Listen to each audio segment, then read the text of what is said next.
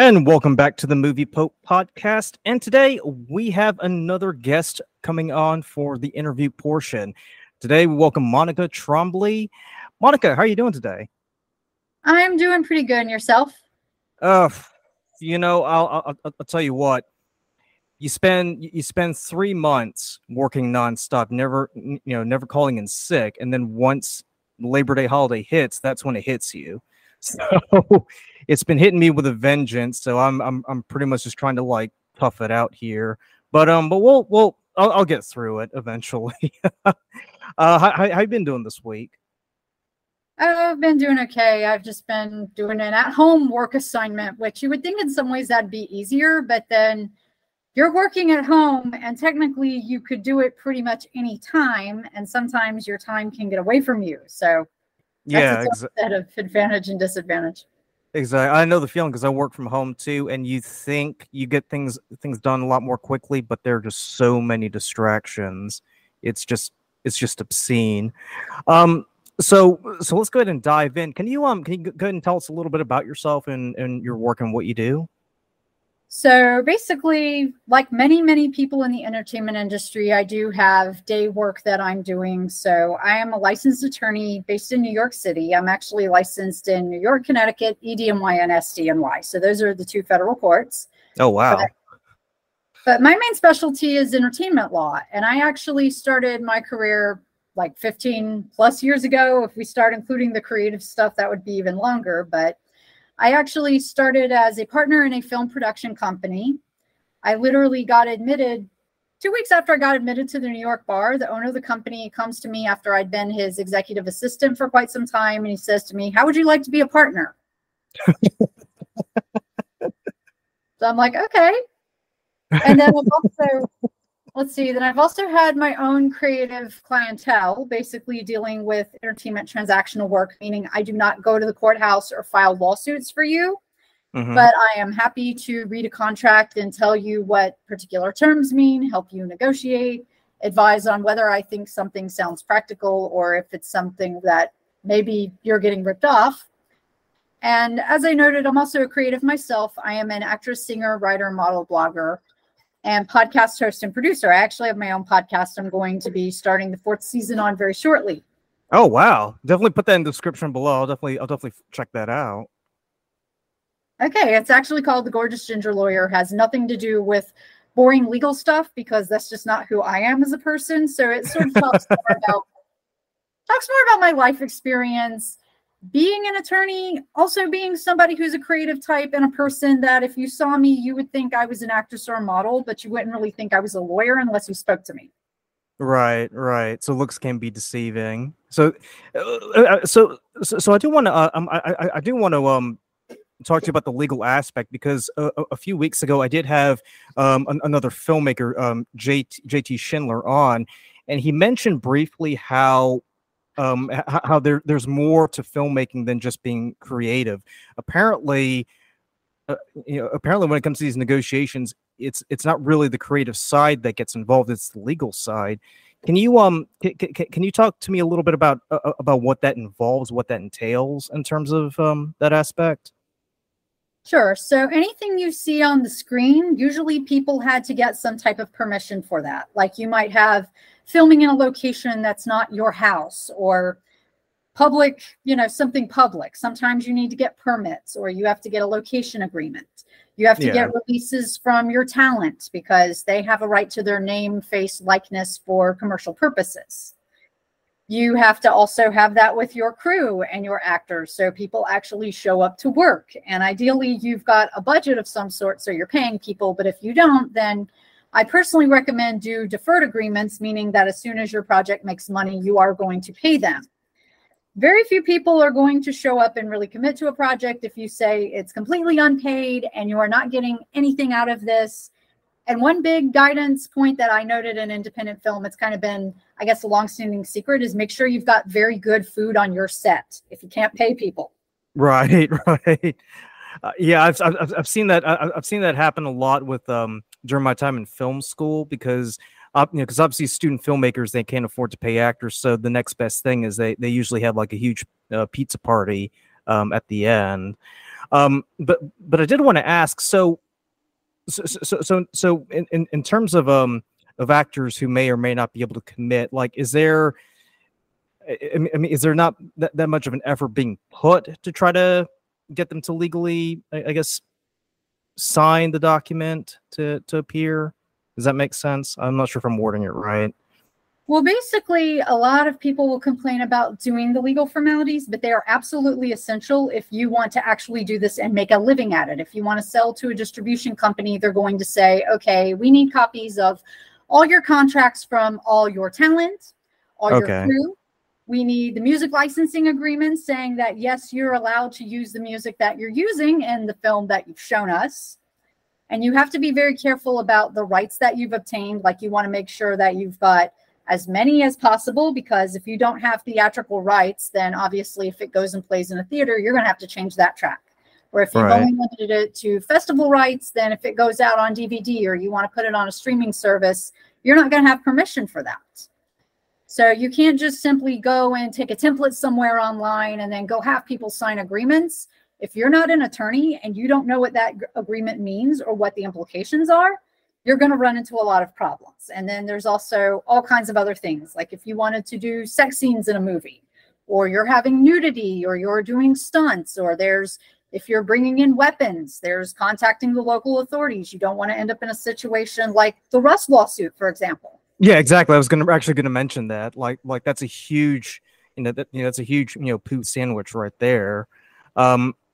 So for starters, how does a filmmaker? So let's say, for instance, I'm just starting out and I've got everything I need in terms of getting production ready. How do I go about getting a lawyer, and what are the steps that I would need to follow to try to make sure I'm as legally sound as possible? So one thing I will say is that lawyers are not cheap for the most part. And some people look for people that have just become attorneys. They're called newly admitted. This is not to be confused with somebody who's just got a JD, because just because you have a JD does not mean you have a license. Yeah, because you still have to take the bar exam and pass, right? Yep. Okay. So in my own experience at my film company, I was a JD awaiting admission, and I became the executive assistant to the CEO of the company. So I was basically, because I'd interviewed with Character and Fitness, I'd taken the bar exam, but it takes a few months to get your results, and it takes time to go through the Character and Fitness interview and do the stuff you have to do to become a lawyer.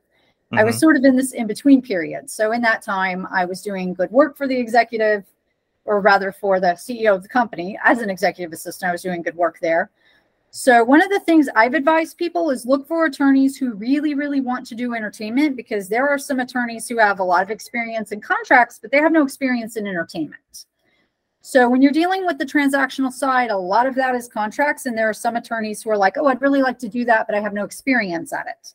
Those might be the people who'd be interested in talking to you and would be happy to do it for experience or do it for a lesser rate.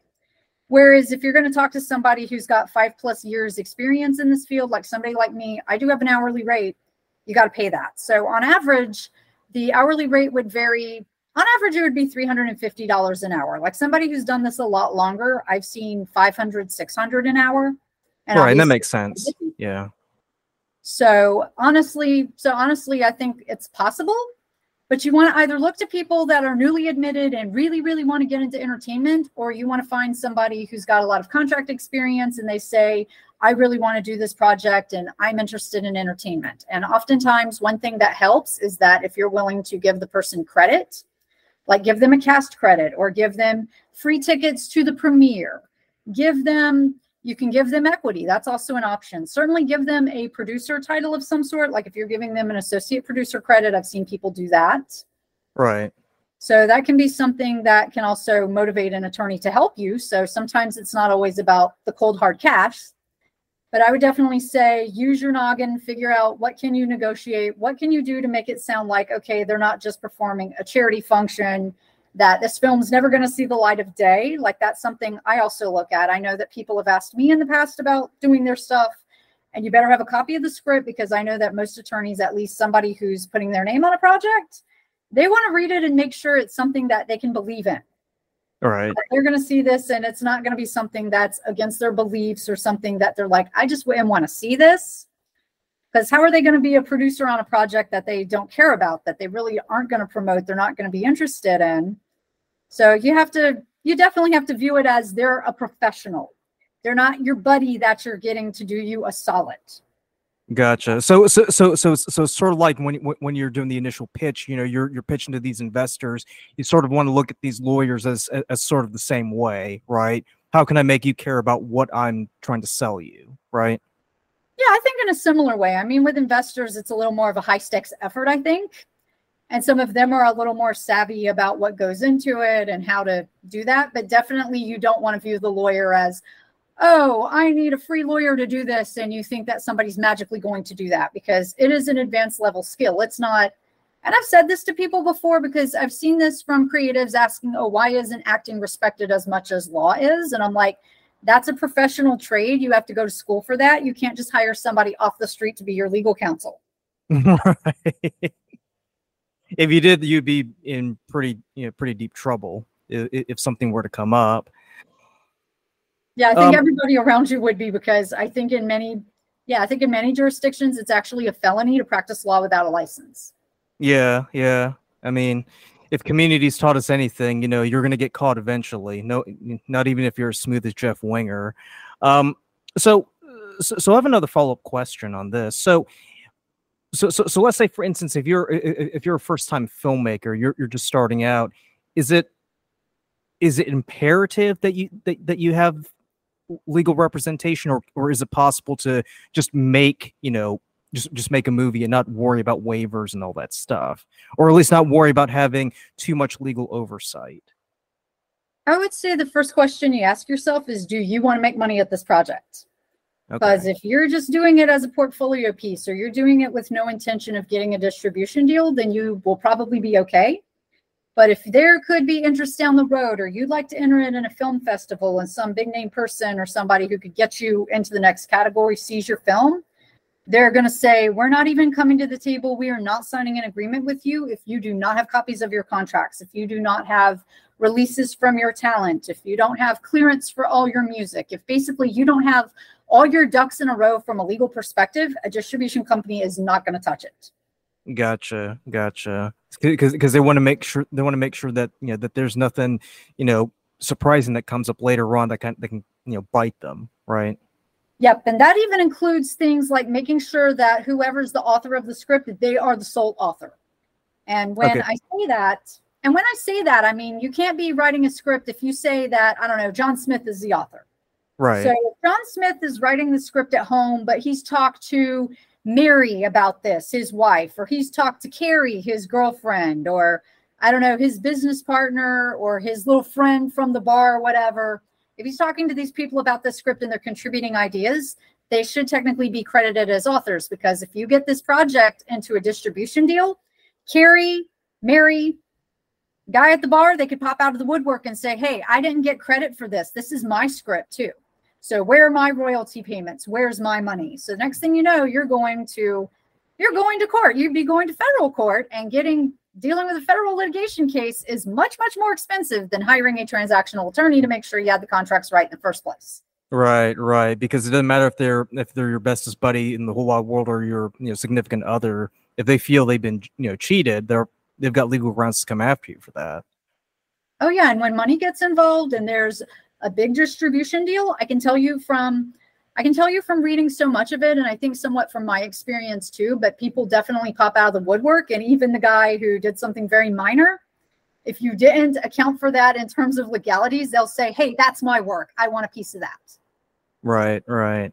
So can you walk me through how do you draft a contract? Is it something that you do, or is there like some sort of like generic document that you print out and you just go through and sign it, or how does that work out? Like generally how an attorney does it, or how one would do it just in general? I guess how an attorney would do it. Well, sometimes I think if an attorney is starting out, or at least if they've done this a while, they usually will have template agreements. But the thing is with templates is when you see one, it's never something that it will apply to every single situation 100% perfectly. That's not how templates work. So usually what I've done is I've done this for a while, so I might have a bunch of templates. So I could have something like 3 or 4 templates of something, for example. I don't know, maybe it's a non-disclosure agreement, maybe it's a location agreement, something like that. So you'll also get some instruction on what you need for this specific agreement, because usually the producer, whoever you're dealing with, has had a discussion. The people have decided, okay, here are the things that we want, and they're very specific. Some people are a little more particular than others. So what I'll usually do is I will go through some of these templates and I'll say, okay, here's a clause in this one I really like, or I like the structure of this one, or I like this of something else. And sometimes your client will give you a template and say, please use this as our format, or here's what the other side gave us, and we want you to use that as the format. So I know there's rules about copyright and all this stuff, but I kind of feel like me personally, if I've done something, I'm not so particular about it, because it's not exactly something as original as, say, writing a film script. So what I usually do is I kind of go through and figure out, okay, how do I phrase this? And sometimes you're rephrasing things too, of like, okay, how do I rephrase this to make it make more sense? How do I put in the provisions I'm being asked to do? And what are the particular language pieces I like and what don't I like in here? And how detailed do I have to make it? Because some people want you to have 2 pages, double space, that's it.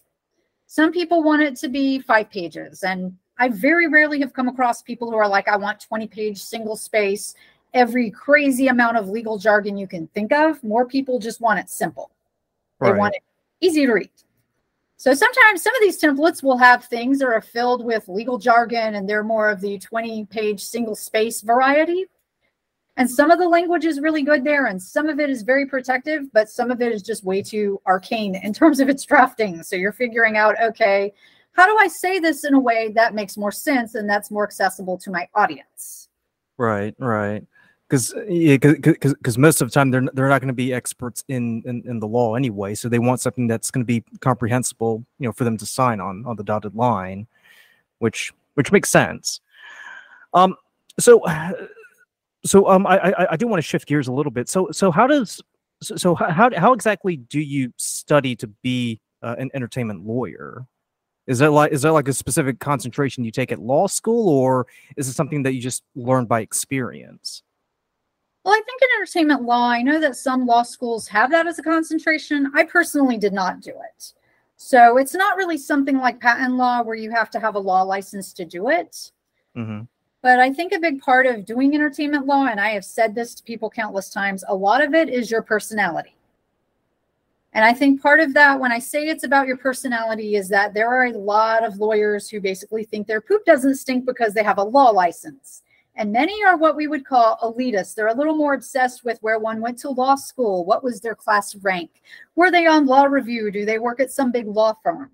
And honestly, my experience with clients and people in the entertainment industry has been, they don't care about that stuff. They care more about how you treat them. They care more about, do you care about this project? Do you have any kind of sensibility in the arts?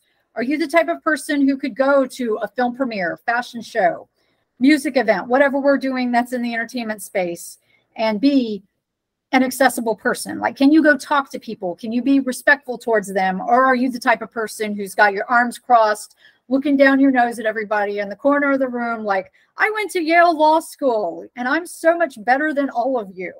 I mean, people pick up on that elitism, and a lot of the people I've met have told me about how they can't stand lawyers because, number one, they're too busy speaking in legalese.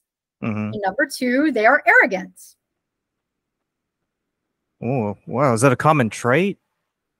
It's happened to me quite a bit over the years. And basically, it's kind of interesting because I look as I do, and I've worked in the spaces I've worked in. So a lot of people seem to forget that I'm a lawyer sometimes. So, and it's very different among the legal space. I don't feel like there's that sense of community. There's definitely not that sense of we're all in this together like there is in the creative industry. Right. But, yeah. And I was going to say that actually does make a lot of sense, because the common perception is lawyers are pretty inaccessible. It's kind of that idea that lawyers are only needed when you really, really need them. Otherwise, you kind of just like, just tuck them away in the back cupboard and not worry about them until something really, really crazy comes about. So that, so that in itself, is pretty much an eye opener, because you do want to be someone who's accessible and open to everybody.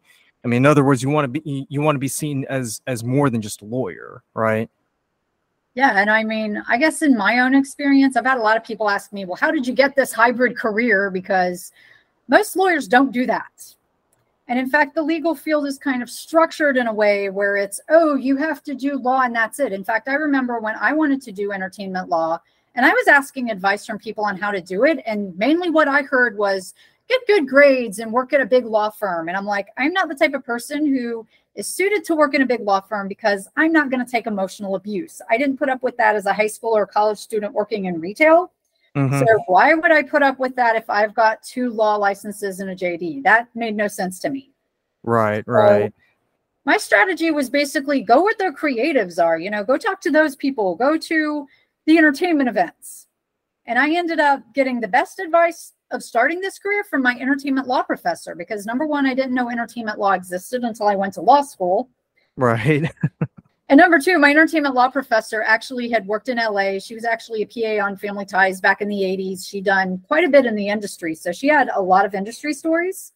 Oh, get out. She worked with Family Ties? She was a PA there in the 80s. She told us a little bit about that. Like apparently Michael J. Fox gave her a hockey stick once. Oh my God. I used to watch that show when I was little too. They just come on. I mean, wow. Family Ties. Yeah, so I remember, so one of the things she told us was to get an internship. Whether it's a paid or unpaid internship, she said, get an internship, because if you prove yourself and you're good at that job, you'll move up very fast. And that's what you did, right? You got an internship? I got 2 of them, actually, because I interned with this very well-known talent agent who had been in the business for about 40 plus years when I started working with her. Okay. She was a very polarizing figure. She was one of those people that people loved her or they hated her. And she had a level of bluntness I still aspire to this day. Is it kind of like that Meryl Streep character in The Devil Wears Prada, sort of? Perhaps. I mean, I should see the movie, to be quite honest. I haven't. But I do remember one day that one of the things about working with a talent agent is you'll get a lot of opportunities to go to theater. Actors will invite you to things. And she said to me, you can go to any of these shows I get invites to, because I don't go to these unless they're giving me free food. So she said, you can always, and you can get a +1, and you can just say you're going on behalf of my agency. Right. So one day I did that, and I went with my then husband. We went to see a punk version of Romeo and Juliet. My ex loved that show. He thought everything in it was great, except the actress who played Juliet. And guess who sent the invite to the show? Who?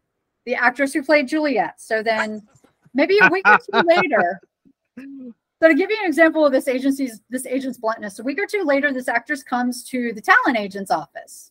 Right. And I will never forget what she said to her. She said, and no emotion, nothing there. She said, you need to lose weight and stop doing theater. And I'm assuming she said this with a straight face too, right? Yes.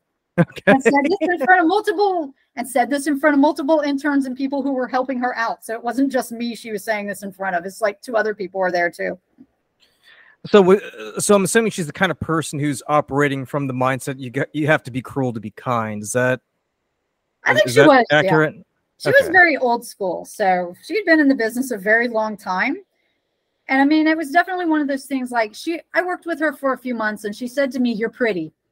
You should give me your headshot. You're pretty. So I was like, okay, if she says you're pretty or she says you're good, you definitely are pretty. You definitely are good. Like she was not the type of person who was just trying to smooth over your feelings or make you feel better. I don't think she had that kind of filter. And I kind of feel like maybe in her work, that wouldn't be a good thing. Like her being her was probably a very good thing for her job.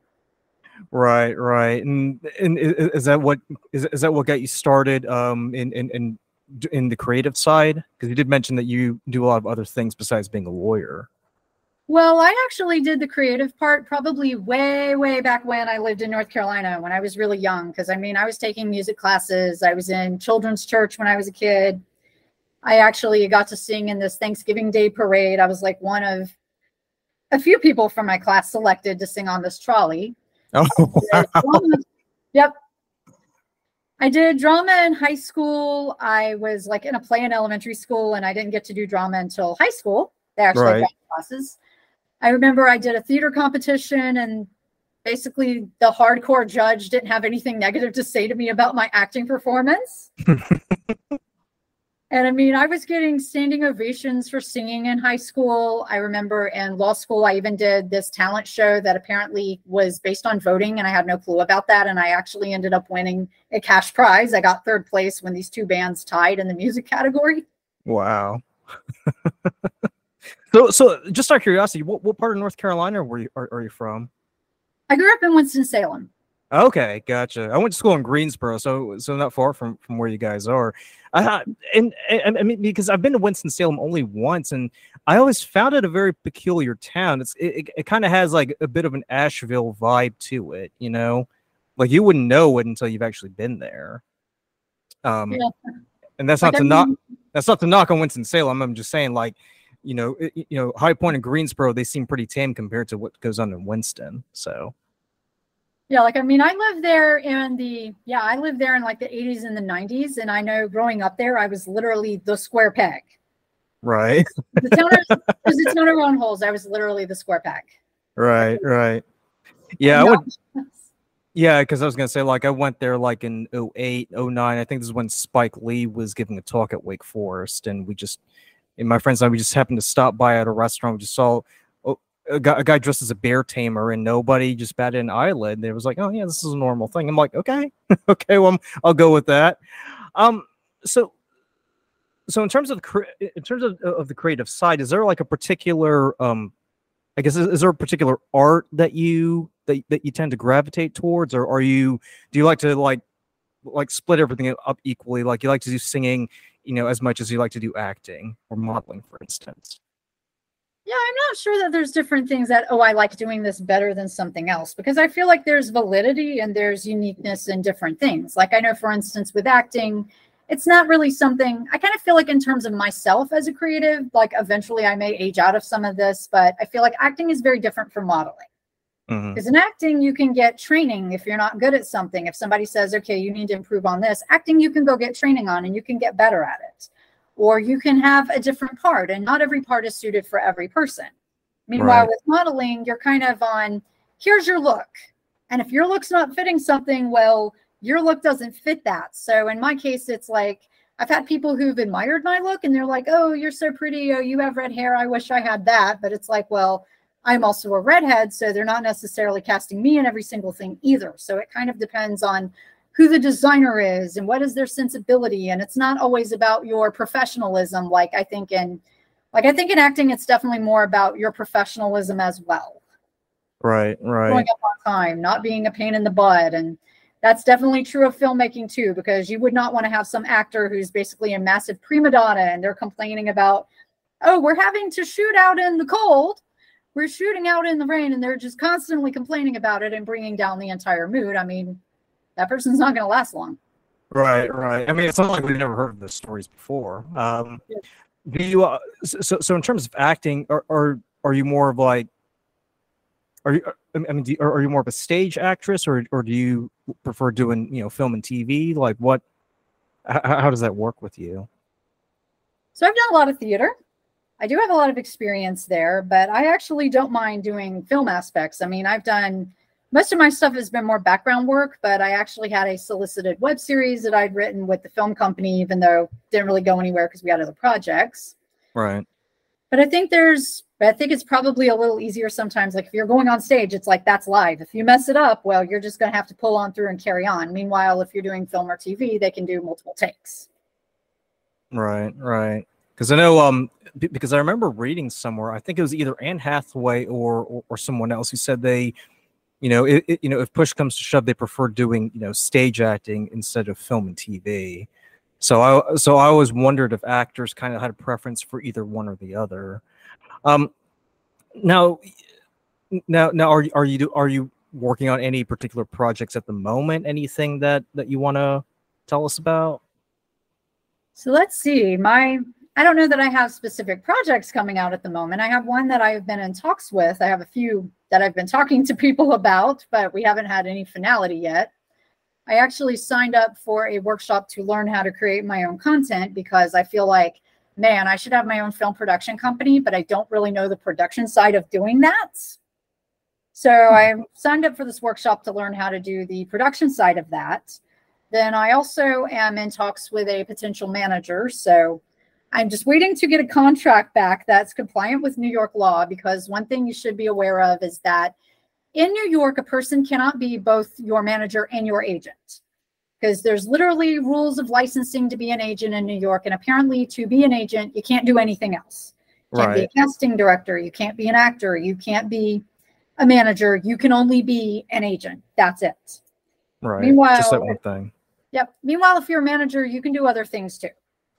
So I basically sort of ran into this little conundrum with the person I was speaking with. So I'm like, okay, I don't want to screw you up when you're trying to apply to get agency status. I will help you, because I also happen to be a lawyer, and I have enough counsel affiliation with somebody, so you can talk to them. So you're not just having me negotiate my own contract, because that's not really appropriate.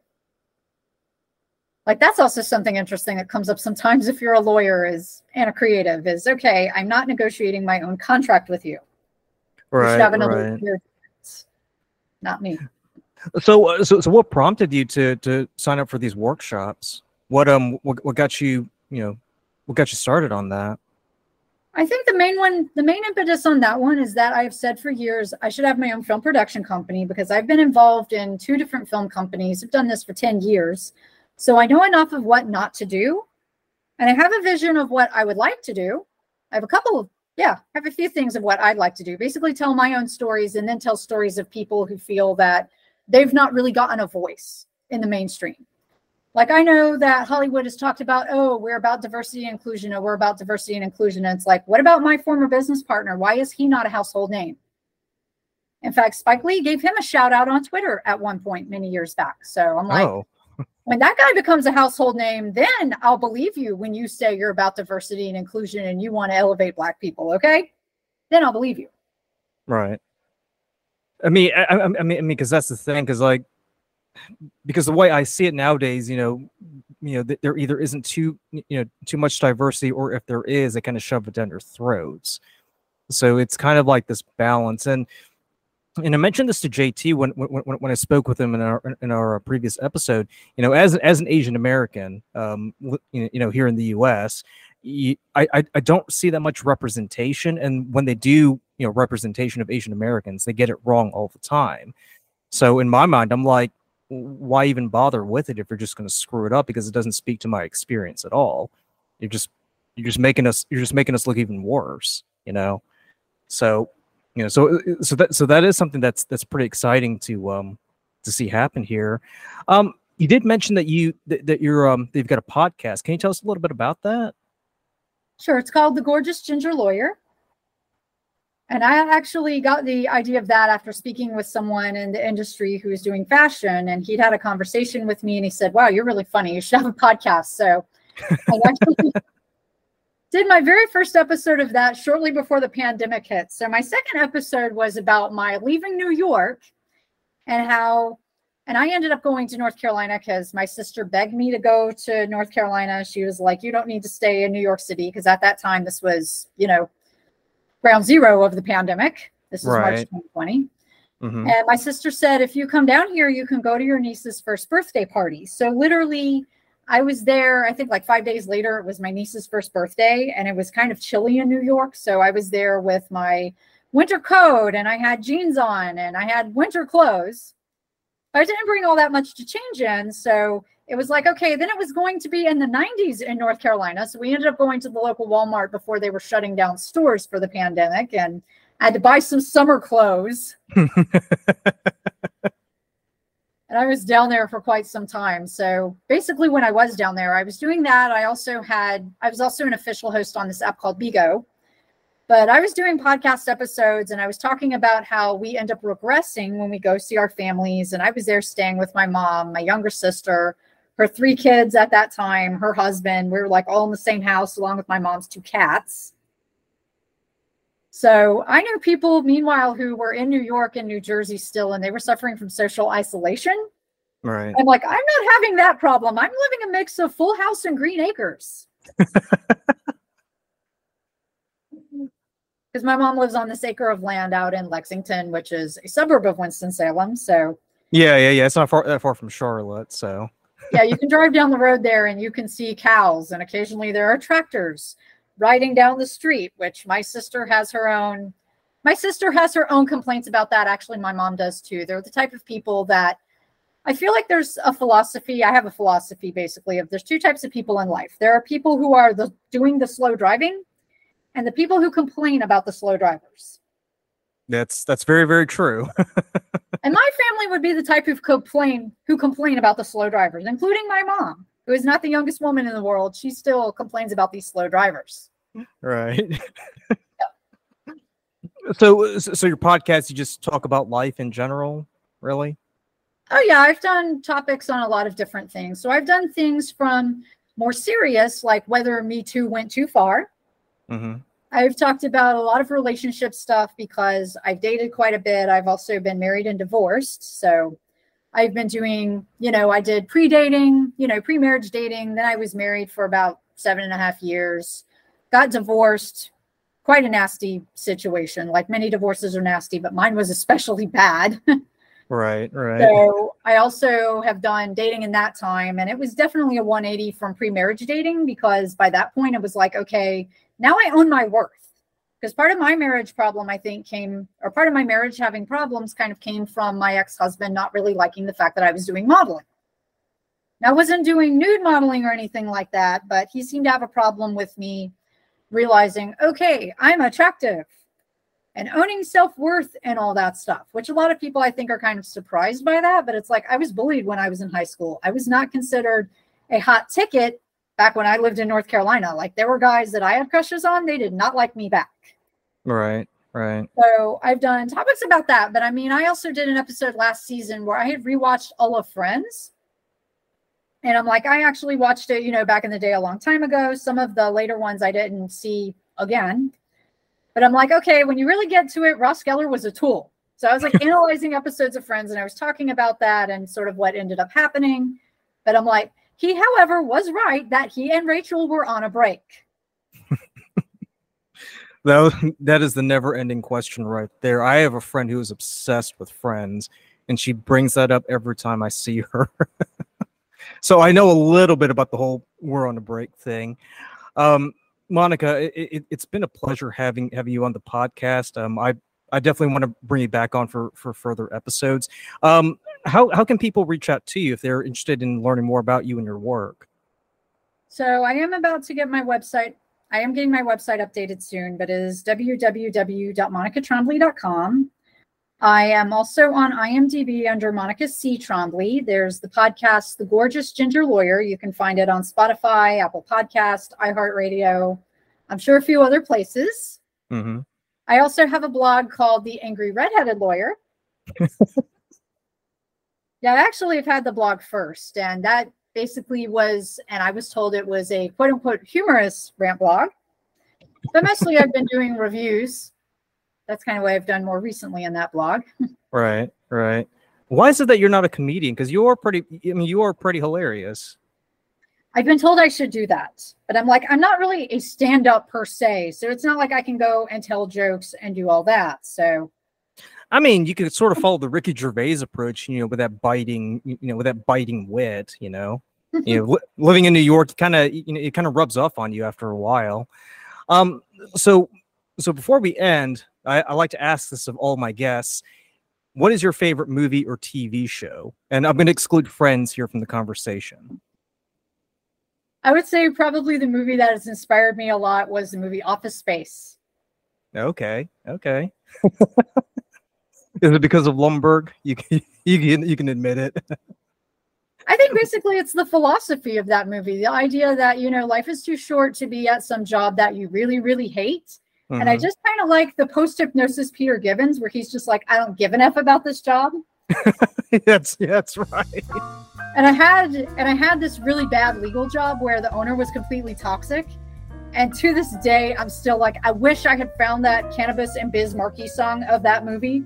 Shove this JOB. I'm like, I should have given that guy a clip of that on YouTube. I should have sent that via email. That should have been my resignation. Well, either that or you take his computer out and, with 2 other people and just smash it up in the field, and just return it to him. It's like, here's your computer right there. Not to mention that a young Jennifer Aniston was in that movie too, so. And he was all terrified about asking her out, but then post-Peter hypnosis is like, you know what, screw it. And then he got the girl he wanted. Exactly. And it was smooth sailing from there because, in the end, Lumber got what he deserved. Well, Monica, it was a pleasure having you on the podcast. I'll definitely include those links below. And for all of y'all watching, remember to like, comment, subscribe. And if there are any guests or if there's any topic that you want us to discuss in this podcast, please leave it down in the comments below. And we are officially on Spotify now, so be sure to check us out there. But for the Movie Pope, I just want to thank you so much for watching, and take it easy. Bye.